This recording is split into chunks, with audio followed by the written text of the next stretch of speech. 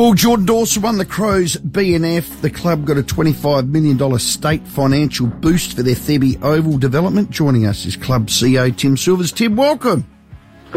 Thanks, Ro. It's been a good 48 hours or so, and Jordan Dawson was a very deserving winner and a humble winner, and had a great speech on the night. He did, and well done. We'll get to the footy side of it, but let's start with the Oval. They were true to their word. How's the 25 going to be split? Look, the Premier, I want to say a big thank you to the Premier and Minister Koutsantonis. They've been terrific working with us over the last 6 to 12 months on getting an outcome here. But in terms of how the money will be split, there'll be $15 million coming directly to the club, which will support our facility development, and there's also $10 million in kind, which will be around community infrastructure in and around the area. So, a terrific result for the footy club. Gives us some impetus to really take this project and, bring it to life, which has been, I know you've been talking about it for a long time, Ro. It's been a fair journey, but this is a significant milestone for us. Yeah, everyone wants a home. You'll get there. When will you sign the lease? Oh, look, there's a couple of more pieces to go through as per normal, but we're hoping that we can get the lease signed away before the end of the year, before the end of the calendar year. What's holding that up? In terms of process, what we need to do, we need to have one more meeting with the Master Plan Advisory Group and present the final master plan. So that's happening next Monday night. We then need to finalise that with the council, and once that's approved, it will go to public consultation, which would take about 4 weeks. So there's still a few more steps, but we're starting to talk weeks rather than months and years. You anticipate any more dramas with the 5031 Action Group? I don't think so. The best part of this process has been, look, we are going to be there for generations. So we've gone into this process with our eyes open. We've listened to the community. We've made some changes over the journey, and we believe it's a win-win for all parties. So I think we get our high-performance needs here. We get our home for AFLW. Our girls deserve a home. And we've made some changes through the Kings Reserve, and we've been able to save trees and improve the traffic and the car parking. So I think, hopefully, we think there's a win for everyone, and they're going to be positively welcoming us to Thebarton. Yeah, it's been a massive negotiation that people may or may not understand. You're dealing with Commercial in General, the developer. There's two councils, the SAMFL. There's the Adelaide Footy League. You've got your members and pressures cost-wise. Your Crows facility that you're in now, will Commercial in General buy that? I'm led to believe that it'll be free to them in 2048 when the lease runs out. Oh, look, we've got a lease here until 2048. We're working with some parties to look at a potential sale of this asset up until 2048, but those deals are probably commercial in confidence. But look, that's something that might help us and assist us to get some funding to build our new facility out at Thebarton. Okay. And do you need lights at Adelaide Oval, at Footy Park now?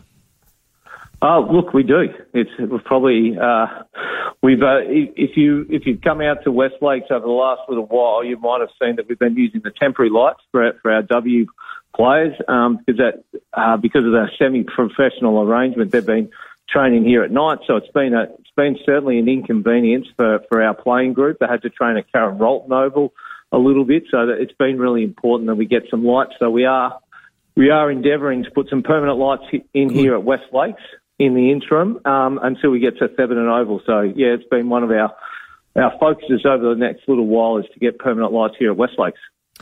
G'day, Tim. Just looking at all our unique homestyle food texts that are rolling in, the big question seems to be, will there be a licensed bar for me? There will be a licensed bar of some form. There's going to be a function centre which sits on level 2, which would be up to 250 seated, so it'll be a function centre that could be used for an array of different events. And there's also something that we're calling a members lounge, which would be a little bit more of an upgrade on a cafe that would also be licensed. So something where we want to attract our members and fans, supporters in the local community to our spot. So, yeah, we're going to look at different ways to attract the locals to our footy club. Oh, well done. You're at Football Park. It's been 33 years, probably a couple more there, 35. Will this be your forever home, or would you like to go through this process again? Well, that's not even funny. He laughed. I reckon Trez did too. What happened to just buying a block of land and building? It hasn't been that simple. I think Rowie went through the number of stakeholders. It's been a challenge, but these things, good things take time. So we've gone through a long process. We want it to be our forever home. It's going to be, intergenerational project for our footy club, and we want it to be the best in the country. And it's looking at $100 million build, and we want it to be the best facility in the industry. So that's our endeavour, and we're going to bring it to life very soon. Yeah, in seriousness though, the state government, federal government, they've been both good and supportive in this process. No doubt, and the local council as well. We think we've got great support from all levels of government, our supporters as well. We need a new home. We're still here at West Lakes, but it was custom built for the one team. Now we've got three teams. We need a home ground for our females. It's just a necessity for us to keep up with the competition.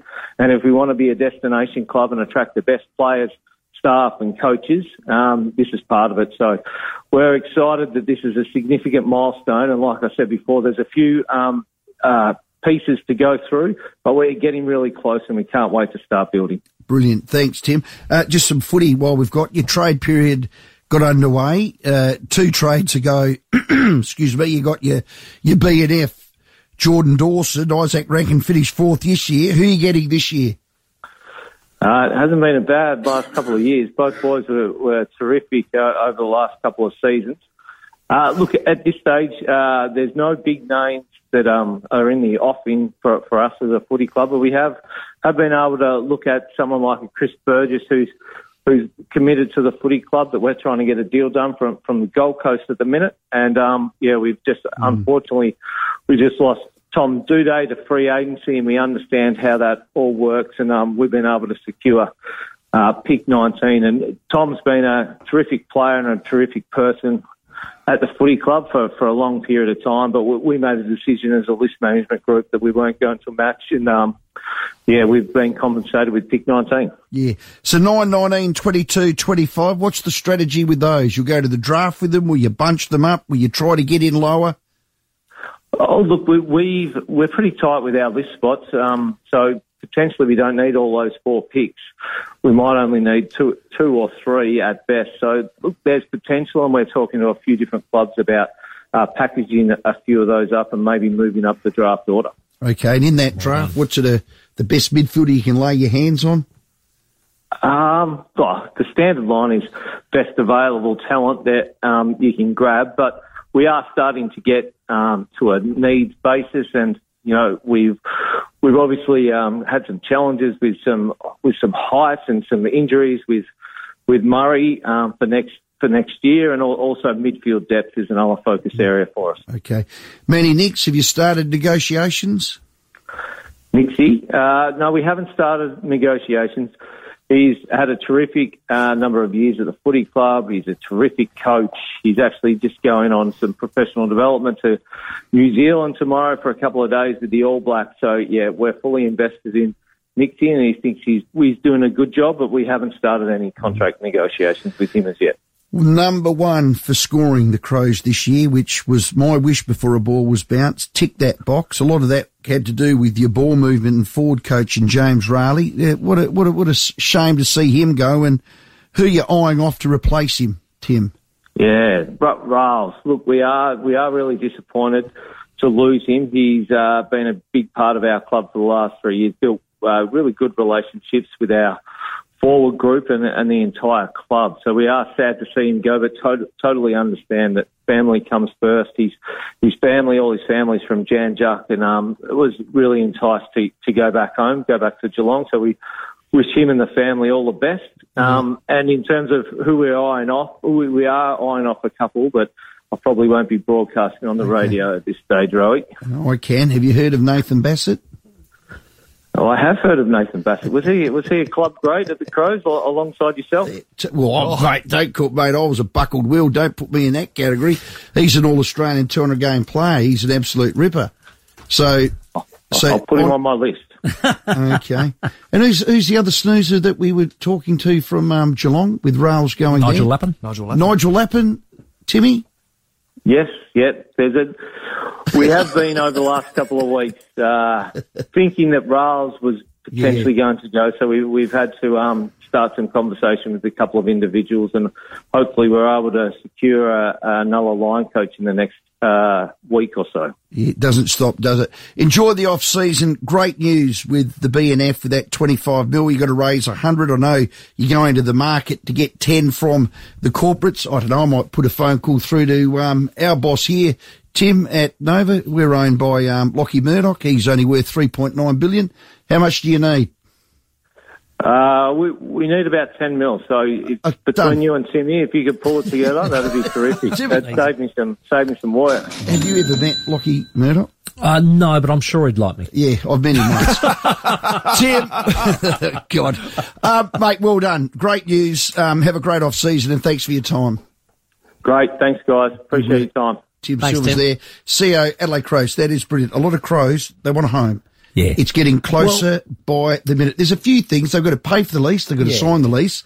And as I said, those stakeholders, you think about working with a developer, commercial and general, who will eventually own that facility in 2048. So they want to look after their interests. Correct. Crows got to look after theirs. Samford got to look after theirs. There's two councils. The council that's Footy Park, the council that's Thebby. There's the Adelaide Football League. I mean, it's been a massive... And everyone wants to get the optimised, the best deal. Yeah, and that's understandable. It's been massive.